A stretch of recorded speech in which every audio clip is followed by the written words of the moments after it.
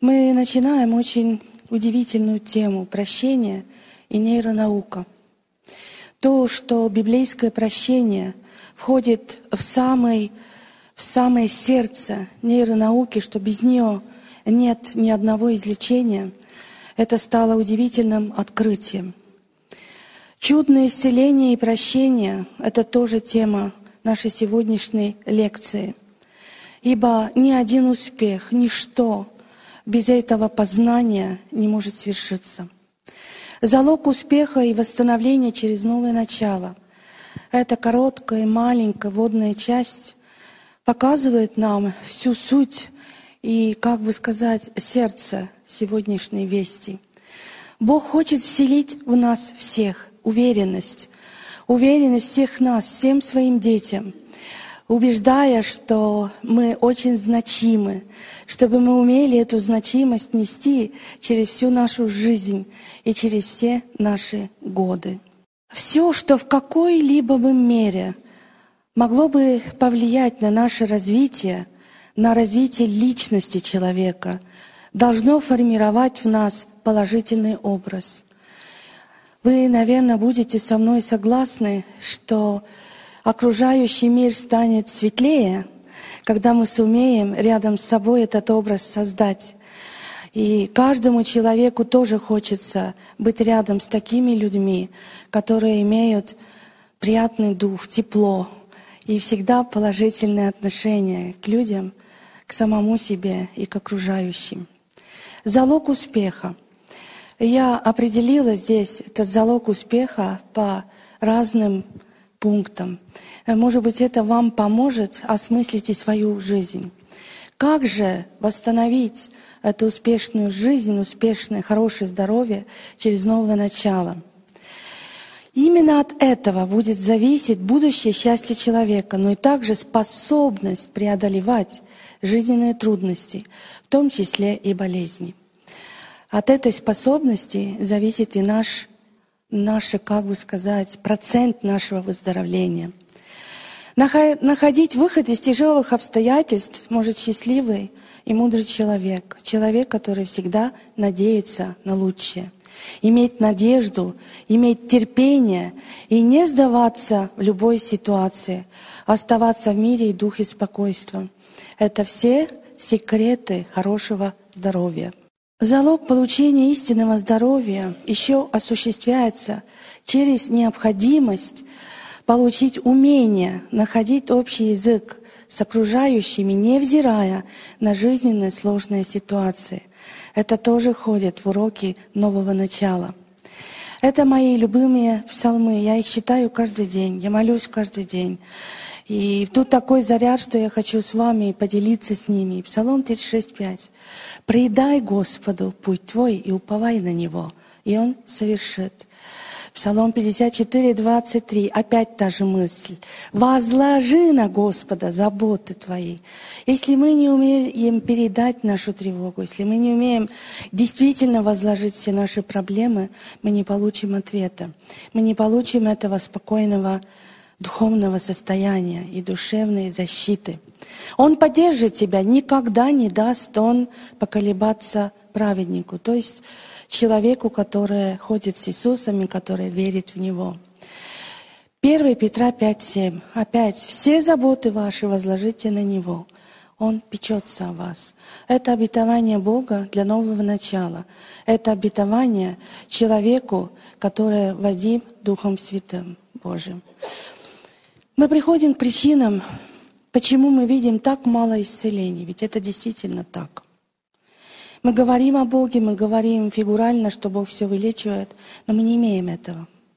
И я задала Богу вопрос, почему в последнее время это особенно так тяжело. Все говорят о Боге, и вроде христианский мир прибавляется постоянно, но исцеления нет.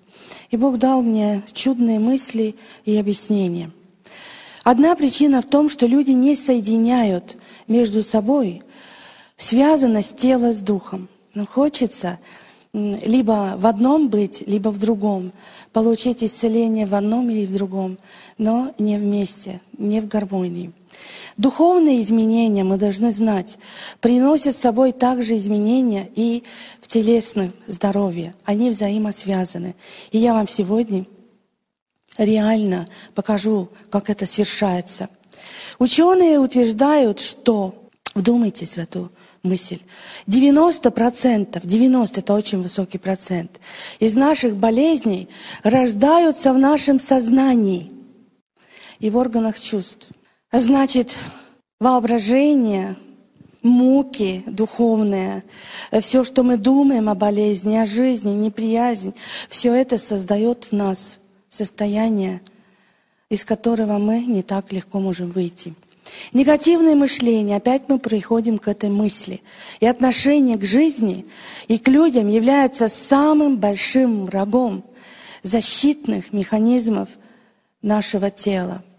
Наша иммунная система зависит от нашего духовного и душевного состояния, от того, какими чувствами наши мысли, наша психика преобладает.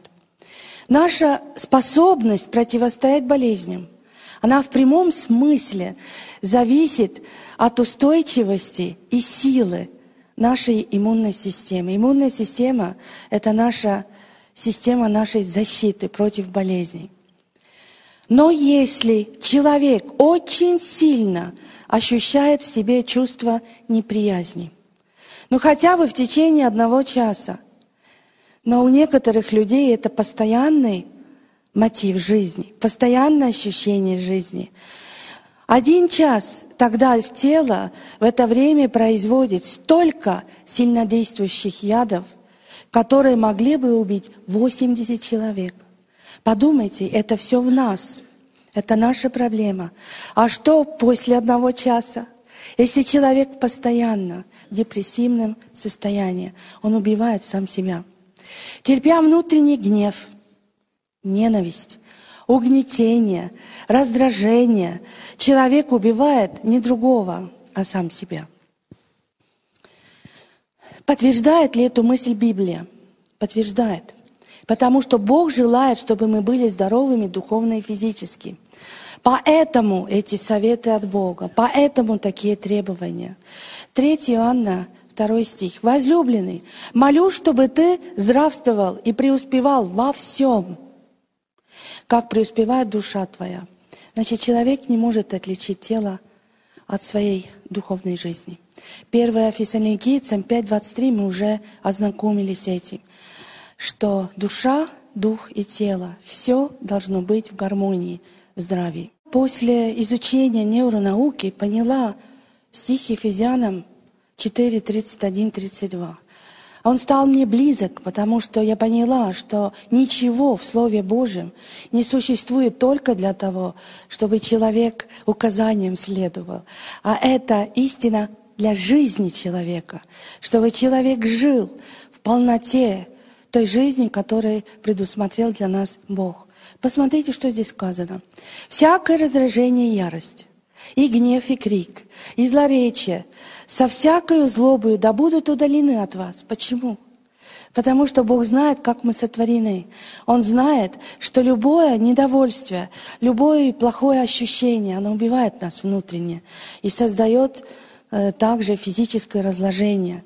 Но будьте друг другу добры, сострадательны. Это не просто, это, можно сказать, милость Божия, которая указывает нам путь здоровья. Прощайте друг друга, как и Бог во Христе простил вас. То есть, если Бог простил рядом с нами стоящего человека, мы не имеем права быть больше Бога. Поэтому важно понять и уразуметь, что тема здоровья идентична с темой духовности. Поскольку наша защитительная система, наша иммунная система очень сильно зависит и находится под абсолютно явным влиянием нашего разума и состояния наших чувств. Человек, который не обладает, не может координировать разумом своим, не может преобладать над своими чувствами. Он как морская волна на песке. То она есть, то она делает песок влажным, то ее уже нет и сгорает от солнца. Этот человек не может быть постоянным. Ученые называют это условностью иммунной системы. Это очень большое открытие. Горе, заботы, страх, нерешенное чувство вины. Все они приносят с собой стресс. Но мы так привыкли к этому слову, мы так привыкли, что оно должно быть в нашей жизни, что люди даже не одумываются над этим, входит ли это, нужно ли это, можно ли от этого освободиться. Мы как бы принимаем это как за должное состояние нашей жизни. Бог не хочет этого. Все это отражается в нашей иммунной системе, в системе нашей защиты. Все это отражается, получаем мы ли сразу насморк, получаем мы ли сразу кашель, когда кто-то заражает нас, сможем ли мы в более худших условиях выстоять или мы падаем. Защищение и сила иммунной системы, вот этот эквивалент, в каком оно состоянии. Итак, иммунная система, на нее влияют все то, что отражается из нашей жизни, как подавляющий фактор. Открытие иммунологами зависимости иммунной системы от состояния чувств принесло понимание одной очень важной истины, которая наименовалась условность иммунной системы. Это открытие в невронауке. Поэтому мы в нашей восстановительной программе «Новое начало» уделяем очень большое внимание как раз к отношениям и созданию окружения, которое помогло бы людям пребывать в покое, пребывать в радости, в равновесии и приобрести прощающий нрав. Тут все важно. Не только природа вокруг, тут важны люди, которые обслуживают. Тут важно все.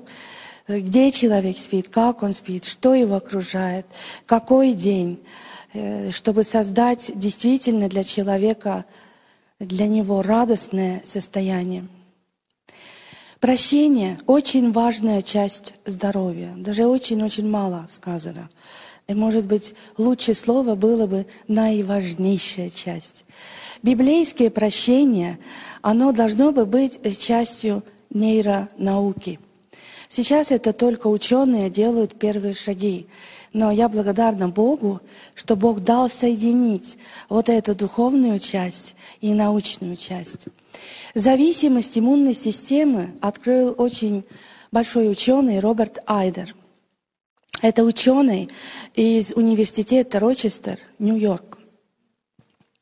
Руководящими клетками нашей иммунной системы, я очень просто буду говорить, вы будете тогда знать, это Т-клетки.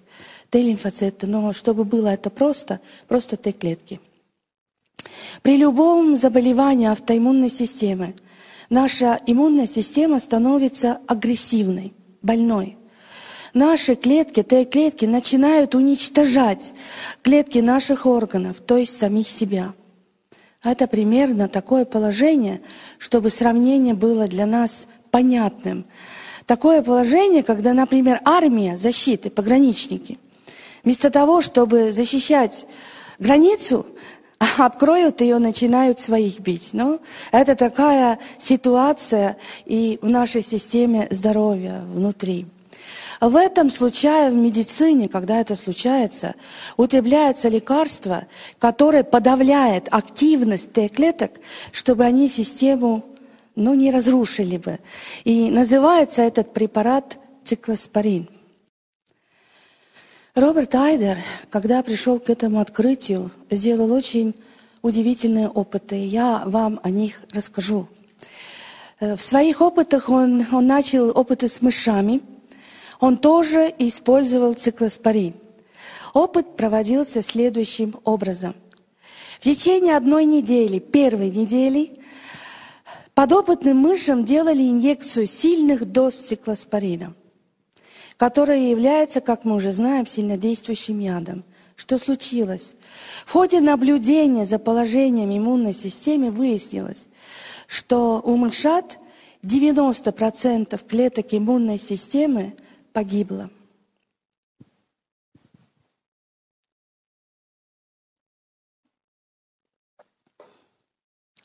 На второй неделе провели восстановительное лечение, ибо без этого восстановительного лечения мышцы бы не выжили.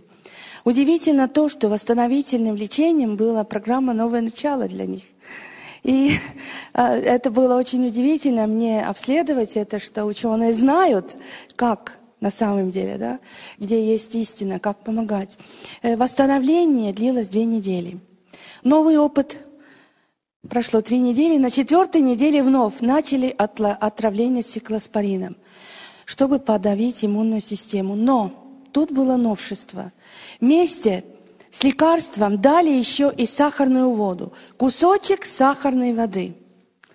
Это давали вместе с лекарством в одно и то же время. То есть создавали у мышат привычку и ассоциацию, что циклоспорин, то есть яд, всегда дается вместе с сахарной водой. Что же случилось? Т-клетки, безусловно, уничтожились. Опять восстановительная программа, опять 2 недели. Мы приходим теперь к опыту 7-й недели. Поскольку мы теперь знаем, что сахарная вода ассоциировалась у мышат с циклоспорином, то опыт 7-й недели был очень неординарным. Во время этого эксперимента на 7-й неделе подопытным мышатам давали только сахарную воду, а уже яда не давали. Ученые следили, какая же будет реакция иммунной системы. Их поразил результат. Поскольку сахарная вода ассоциировалась с ядом циклоспорином, то иммунная система начала подавляться и уничтожаться точно так, как при употреблении яда циклоспорин. Т-клетки все уничтожились, точно 90%. Отсюда пришло открытие Роберта Айдера, которое изучалось все дальше и дальше. Изучалось, почему, получив только сахарную воду без лекарств, Т-клетки начали умирать. И какой вывод сделать из этого для нашей жизни, для жизни человека? Результат опыта походил на опыт ученого Павлова. Павлов получил за эти опыты, он делал с собаками в 1904 году Нобелевскую премию. Но он искал инстинкт и ассоциацию с пищеварением. То есть вы, наверное, знаете, звонок звенит, кусок мяса. И собака привыкла, что когда звонок и кусок мяса виляет, дают что-то кушать. И только уже на звонок слюна начала течь. Роберт Айдер взял как бы аналог опыта Павлова и перевел это все на иммунную систему. Что нам надо узнать из этого опыта? Мыши ведь не знали, что такое циклоспорин. Они не обучены, не ходят в школу. Они не знают также, что такое Т-клетки, что такое кортизон или гормон стресса, что такое сахарная вода, они тоже не знают. Значит, эта реакция произошла условно. Эта реакция произошла условно, как психосоматическая реакция. То есть она находится ниже коры сознания, подсознательно. Здесь мы подразумеваем соединение с отклонениями психических процессов. Это другое, мы это не подразумеваем. Просто говорится о том, что это была несознательная реакция. То есть это важнее, что нам надо понять. Но обдумаем, что было условием. Условием стала простая сахарная вода, безобидная. Но она стала этим условием, потому что она была связана с ядом. Она ассоциировалась с циклоспорином.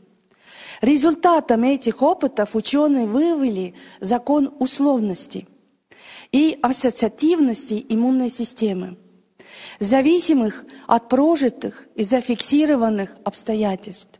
То есть несчастный тот человек, чья иммунная система поражается плохими обстоятельствами, многими стрессами, многими, так сказать, сахарными водами, которые ассоциируются для иммунной системы как плохое. Такая условная реакция нашей иммунной системы проходит в нашей жизни постоянно. Поэтому очень важно, что Важно, чтобы мы оставались в состоянии доброго и любящего отношения и нрава. Это очень важно, потому что другое разрушает нашу систему. И именно тогда наше тело производит что для нас? Химически необходимые вещества. Допамин, норепинефрин. Допамин — очень нужное вещество. У меня спрашивали про Паркинсона. Как раз неимение допамина и дисбаланс допамина создает эту болезнь. А посмотрите, с чем она связана. Программа движения, дополняющая любовь — это наши пациенты. Пациенты нового начала, которые в большой трубе катаются воды. Любовь, энергия — все это создает в организме производство эндорфина. После этой трубы они набрали эндорфина себе многое количество. Именуемые также гормоном благополучия и радости. Обстоятельства создают ее. Мы уже знаем, что эндорфин повышает способность защиты против болезней и снабжает нас чувством счастья и освобождает от ощущения боли.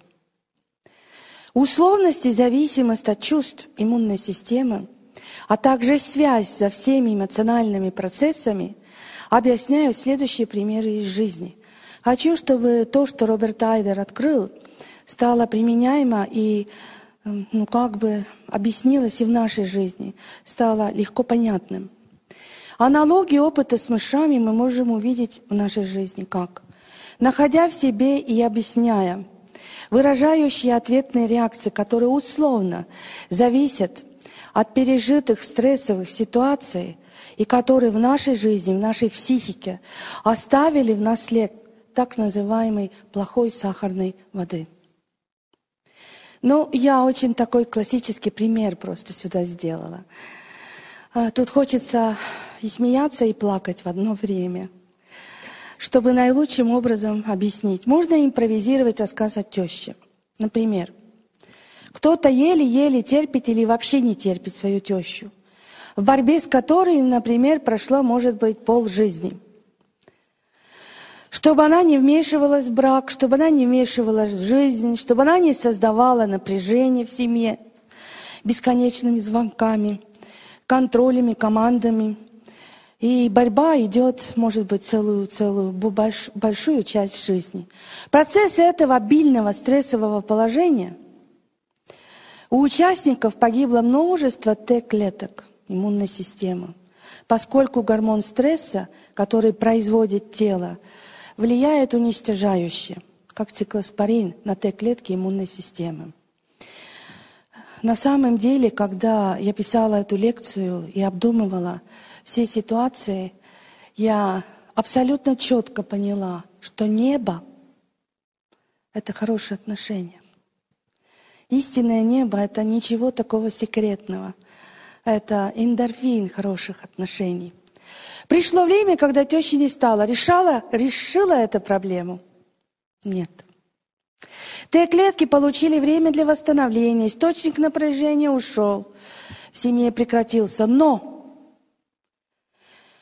надо было только сделать один звонок по телефону.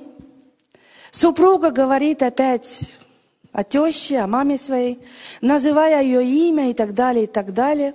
Достаточно было только услышать, чтобы эта негативная связь, чтобы эта сахарная вода снова зафиксировалась, чтобы она опять подействовала.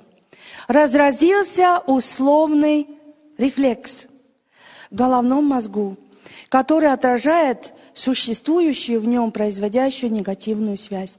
Человек не знает сам об этом, как мыши. Он не знает ничего про сахарную воду, он не знает ничего про связи, но я вам покажу, как это в голове действует, в головном мозгу. Но вдруг жена говорит о теще, а ему вдруг плохо и плохо. Мне так плохо. Наверное, кашель начинается, наверное, насморк. Ой, жена, температура повышается. Ой, усталость такая. Вся симптоматика. Только на этом одном звонке. Но человек сам этого не знает.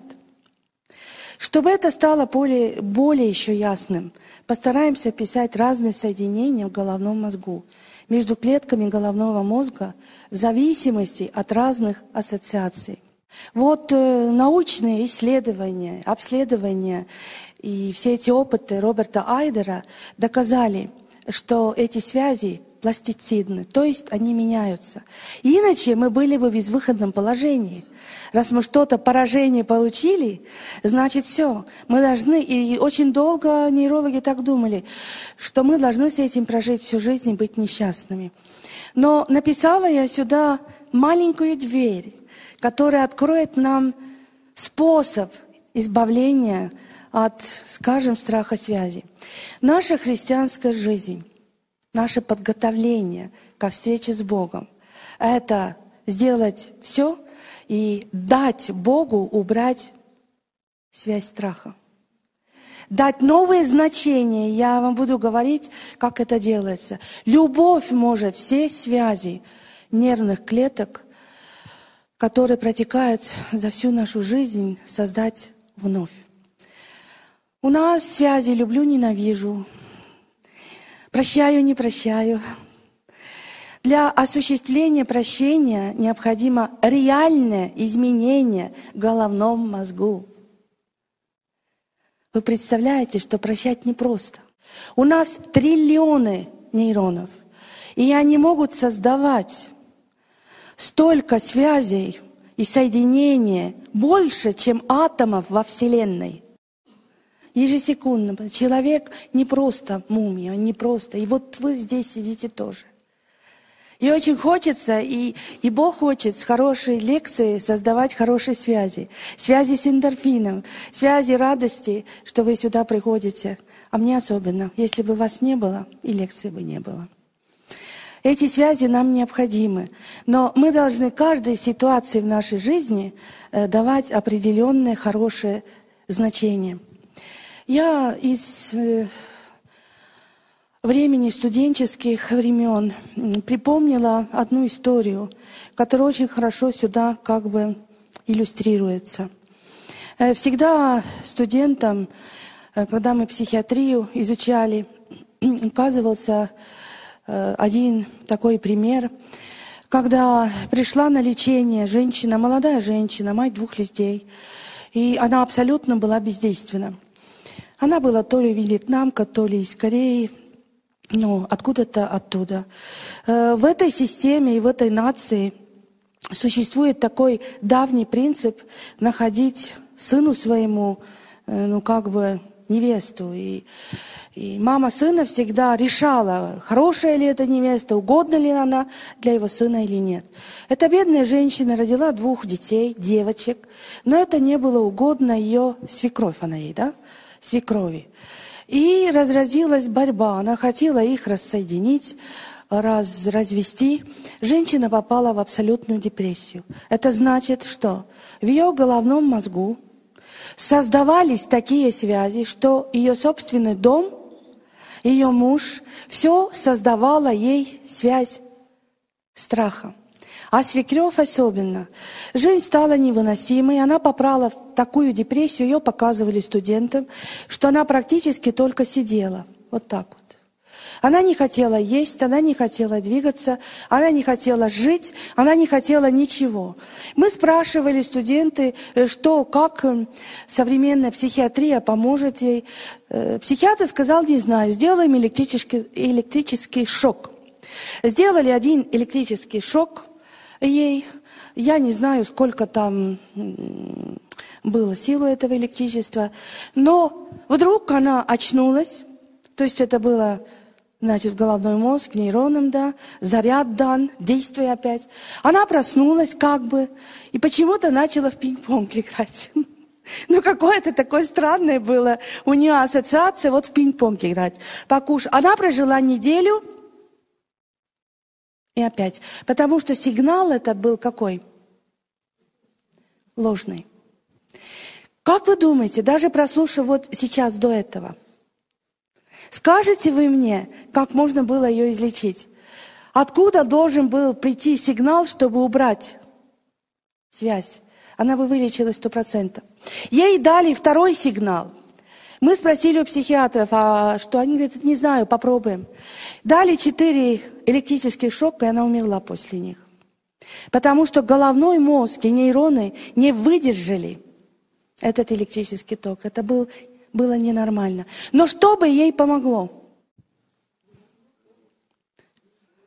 Да, один звонок от мужа, который бы сказал ей, пусть мама говорит, что хочет, я тебя не брошу. Ненужность человека, одиночество человека, безвыходность, это создает сигнал смерти. И действительно, организм начинает абсолютно это в жизнь внедрять. Второй пример. Мальчик-самолет, Вьетнам. Вдумаемся в эту ситуацию.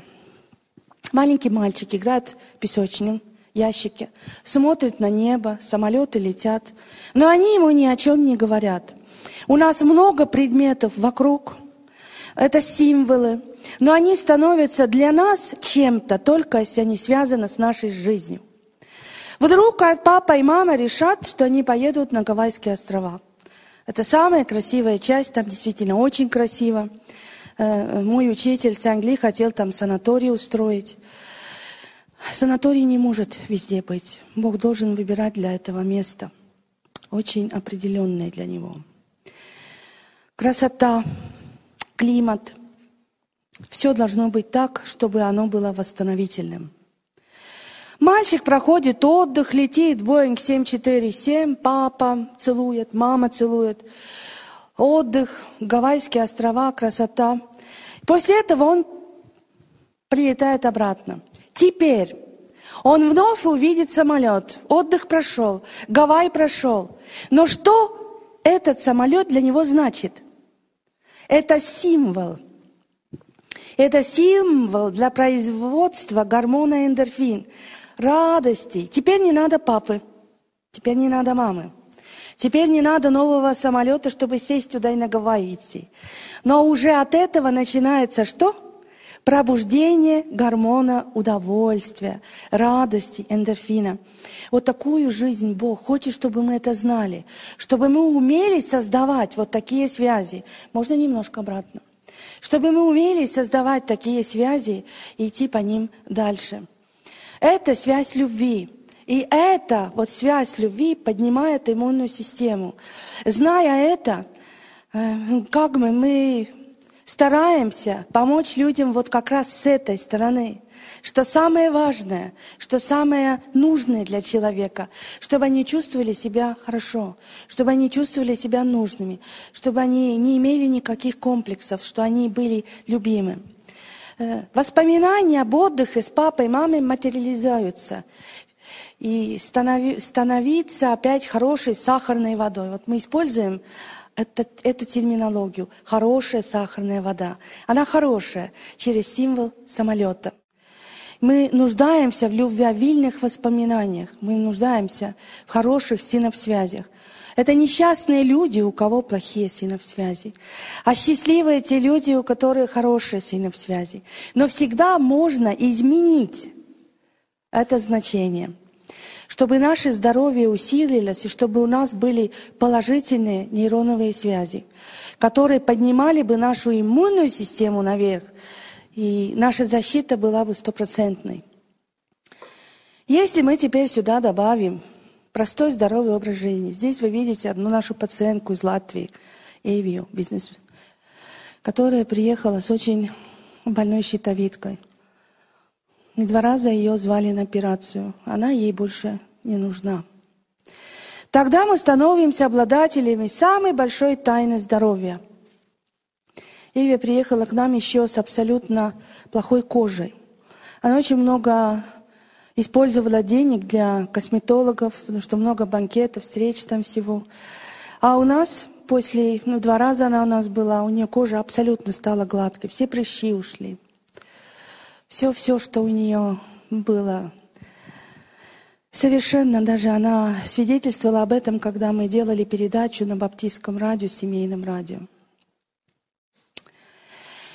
Итак, простой здоровый образ жизни тайны поднятия иммунной системы по нейронауке, и вы имеете самые большие секреты, чем обладает научный разум на сегодняшний день. Большинство из нас находится в поисках чего? Инъекции, лекарств. Но ничего не знают о сахарной воде, о которой мы сегодня говорим, что является наиважнейшей частью здоровья и без чего не дает результатов ни одно другое. То, о чем мы сегодня говорим, это есть важнейшая часть здоровья. Это пример необходимости создания правильных отношений с другими людьми. Это важно не только другим людям. Кому это важнее всего? Нам самим, для нашего здоровья. Но у этой истории есть и другой вариант. Символ любви и воспоминаний о любви, самолет, в данной нашей истории может измениться и стать символом страха, разрушения, смерти. Американский мальчик вырос, он больше не играет в песочнице. Его послали в армию. Но пусть во Вьетнам, пусть в Ирак, пусть в Афганистан, все одно. Он попал в авиационное войско. Шла война. И теперь его окружали страх, взрывы, бомб, растерзанные тела друзей, уничтожение. В бою погиб лучший друг. Символ, который был символом в любви, самолет, он не изменил свой символ, правильно? Он теперь символ и значение самолета, он превратился в символ страха и подавленности, который фиксировался каждый раз в головном мозгу, как адреналиновая связь. Не надо больше войны, не надо больше ситуации. Но увидев любой самолет, что с этим юношей, какой процесс начинался? Процесс подавленности, процесс адреналиновой счастья, процесс страха. По причине действия Т-клетки вот этой адреналиновой связи иммунная система подавлялась, начала уничтожаться. Я делала опрос у некоторых, которые были в Афганистане или были в трудных. Практически из этих мужчин все инвалиды. Инвалиды как раз поэтому, что они пережили. Поэтому, что они не верят больше в жизнь, у них связи негативные. Поднять таких людей, дать им действительно здоровье, это значит не лечебный фактор, а здесь надо изменить значение того поражения, которое они получили. Это история жизни, это история жизни людей.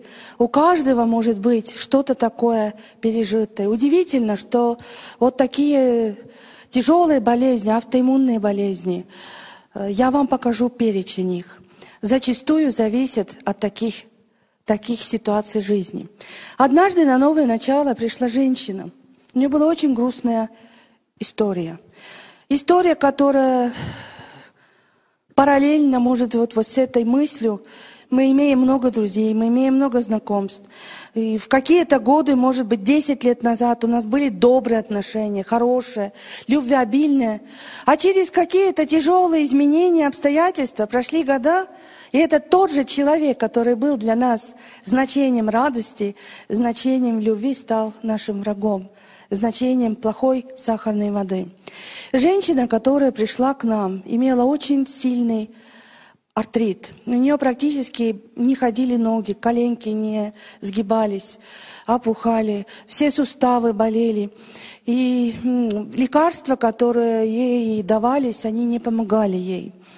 Придя на новое начало, мы услышали историю о том, как умер ее муж, а лучший друг, с кем они создавали фирму, с кем они создавали будущее, который был просто семейным другом, практически жил у них, всю компанию отнял. И после смерти этого мужа жена осталась ни с чем и с очень грустным воспоминанием. Она возненавидела этого друга семьи. И ненависть эта возросла так, что начались отниматься ноги, начались отниматься руки, опухать, и страшнейший артрит. Никто из врачей не мог ей помочь. Что с ней случилось? В ее отношениях отразилась нервная связь, которая создает депрессию. Ей хватило только услышать это имя. Только услышать это имя. Звонок, и она болела, практически лежала пластом в кровати. Как помочь? Нет лекарства, которое здесь поможет. Есть одно, и вы это сегодня услышите. Один только метод и способ вывести эту женщину. Избавить от подавленности, избавить от всего того, что парализует и уничтожает. Эта женщина проделала новое начало, весь курс. Переменила образ жизни, переменила все. Но мысли остались те же. Связи в головном мозгу остались те же. И враг ее, который создал эту связь, он жил, и она должна была с ним общаться. Самое трудное, что в нашей жизни, это когда лукавый делает из самых близких нам людей уничтожающие сахарную воду. Вы, наверное, много слышите, когда люди говорят о близких своих, даже о детей своих. Очень грустные истории, когда все это становится вражеским. Уничтожающую сахарную воду, условную, ассоциативную, негативную, создающуюся боль, связь, и она постоянно рядом. У меня такая связь была с мамой, я вам расскажу о ней. Я боролась с этой связью 42 года.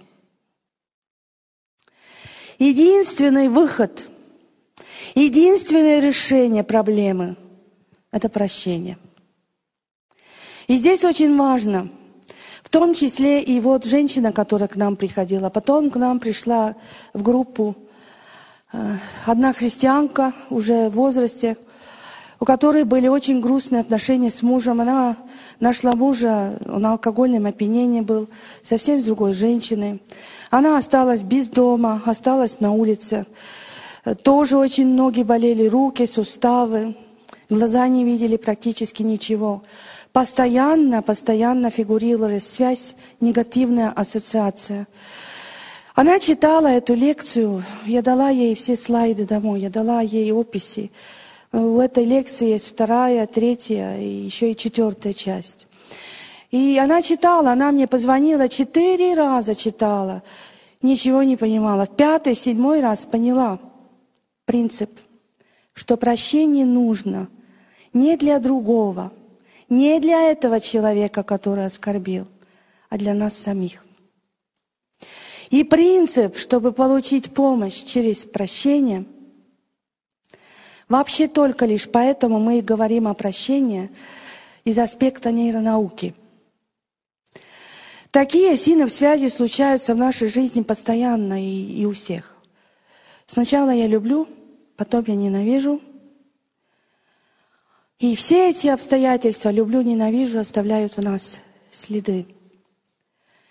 Но есть другой фактор. Для того, чтобы простить, надо первый шаг делать тому, которого оскорбили, а не тот, который оскорбил.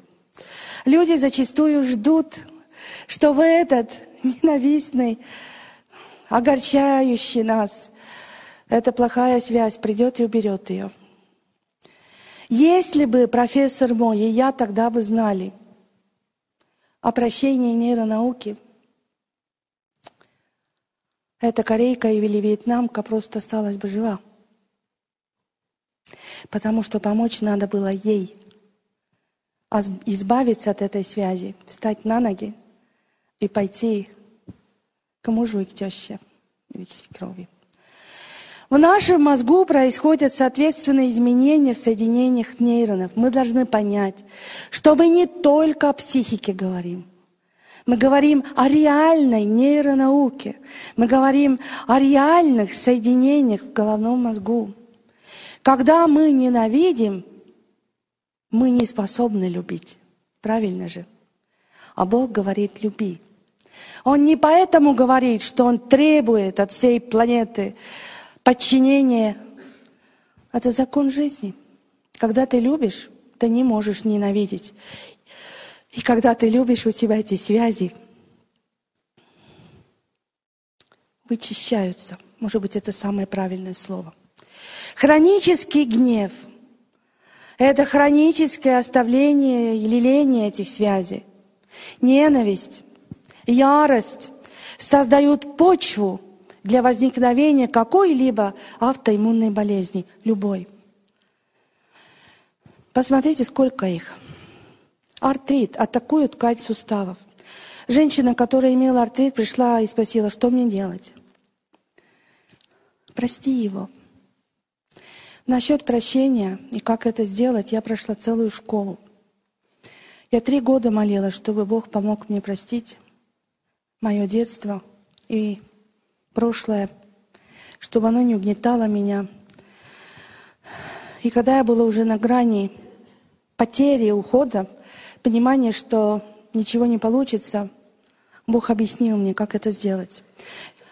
Совет нового начала для этой женщины было простить друга, умершего мужа, позвонить ему и протянуть руку.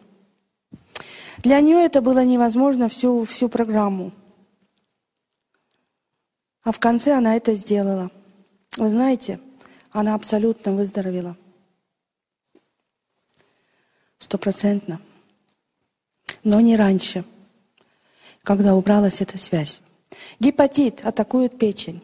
Поэтому люди приходят к нам, и не так это все просто. Не так просто 8 принципов. Тиреоидитис атакует щитовидную железу. У Эвии была как раз та проблема. Она после развода пришла к нам. И сколько бы она ни прооперировалась, сказала я ей, эти узлы появятся вновь. Потому что во многом причина была в этих связях, в скорби в жизни и в том, что она осталась с 2 детьми, одна. Мультиплекс склероз атакует ткань мышц. К нам сын однажды привез удивительную актрису у нас в Эстонии. И когда я увидела эту коляску, увидела сына, это бывшая примадонна, которая, потеряв своего мужа и потеряв роли все, села в инвалидную коляску. Мультиплекс склероз. Мышцы уходят, встать не можешь, все хуже и хуже. Когда я у сына спросила, что случилось, я услышала точно то, что ожидала. Грустную историю прошлого. Склеродермия реналис, затвердение почек, 1 степень диабета, поджелудочная железа атакуется. Это тоже можно получить как болезнь автоиммунной системы.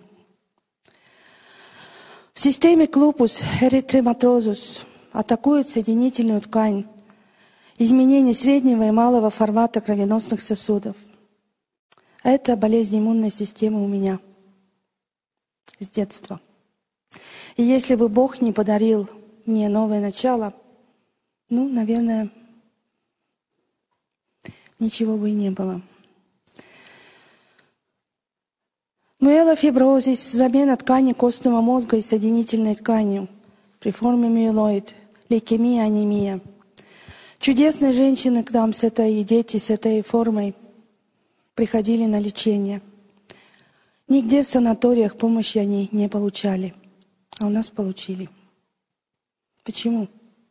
На основании вот этого, что вы сейчас слышите. Умение найти причины. И удивительно, что особенно нежные женщины, которые проходят, жены пасторов, очень подвержены этой болезни. Тяжести жизни, тяжести всяких психических факторов, переживания. Склерозис латералис амиотрофика – это очень трудная, очень больная болезнь, очень мучимая. Это болезнь мотонейронов, когда склероз пирамидального тракта, уже от головного мозга до спинного мозга. Увечья пирамидального тракта атрофируются мышцы, которые отвечают за сознательные движения.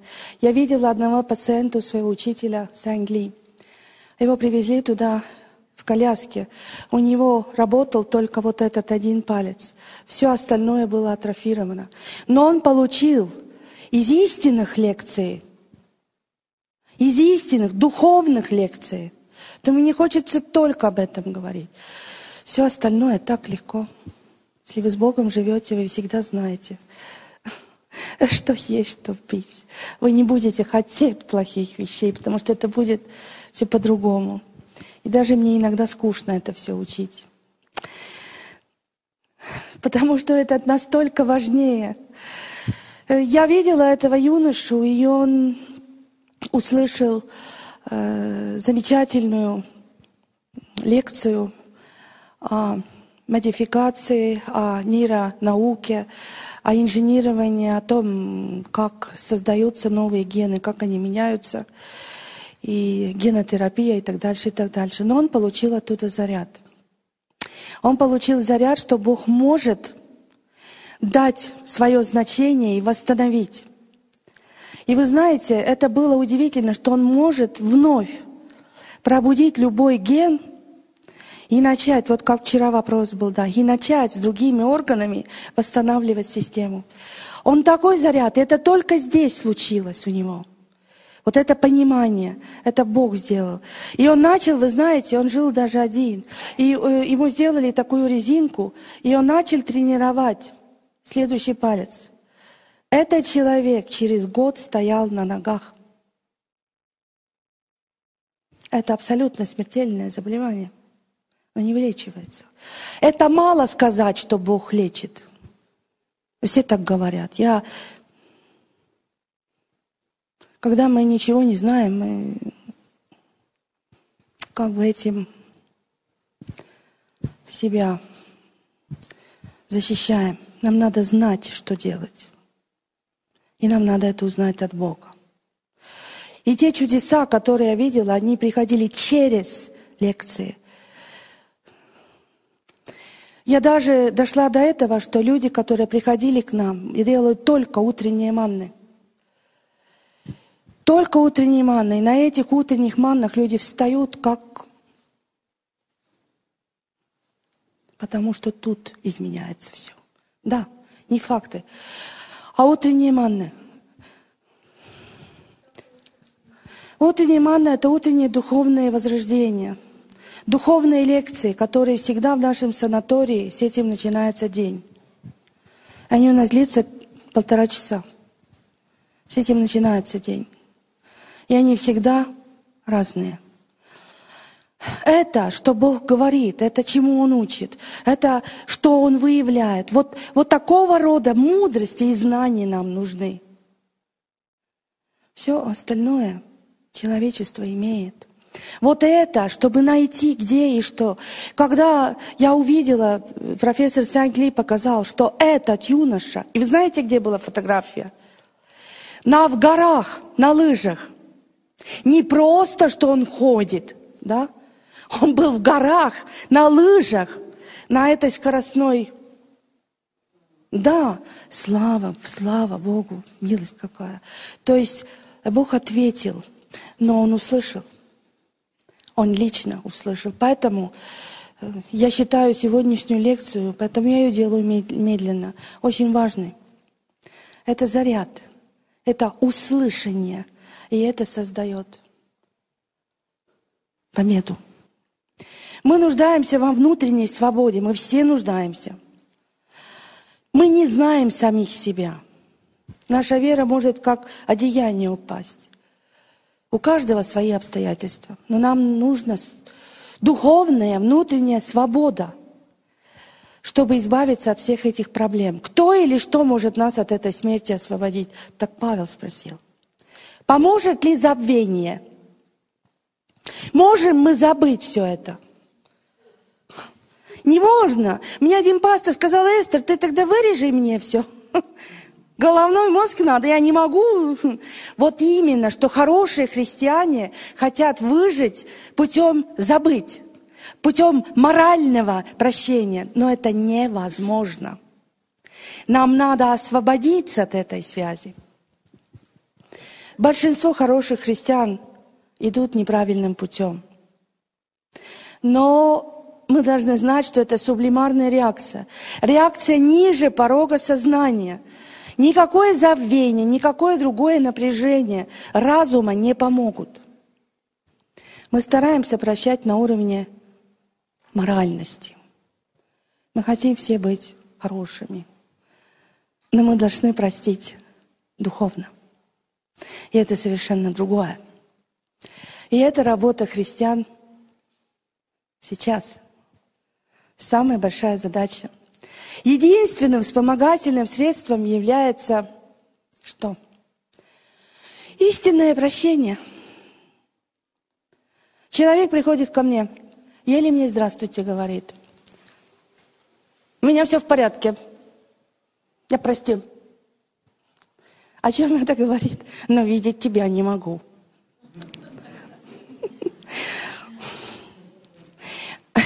Мы не можем сами сделать то, что делает Бог. Прощение и стремление забыть или простить своими силами – это совершенно две разные вещи. Невозможно забыть вьетнамский самолет.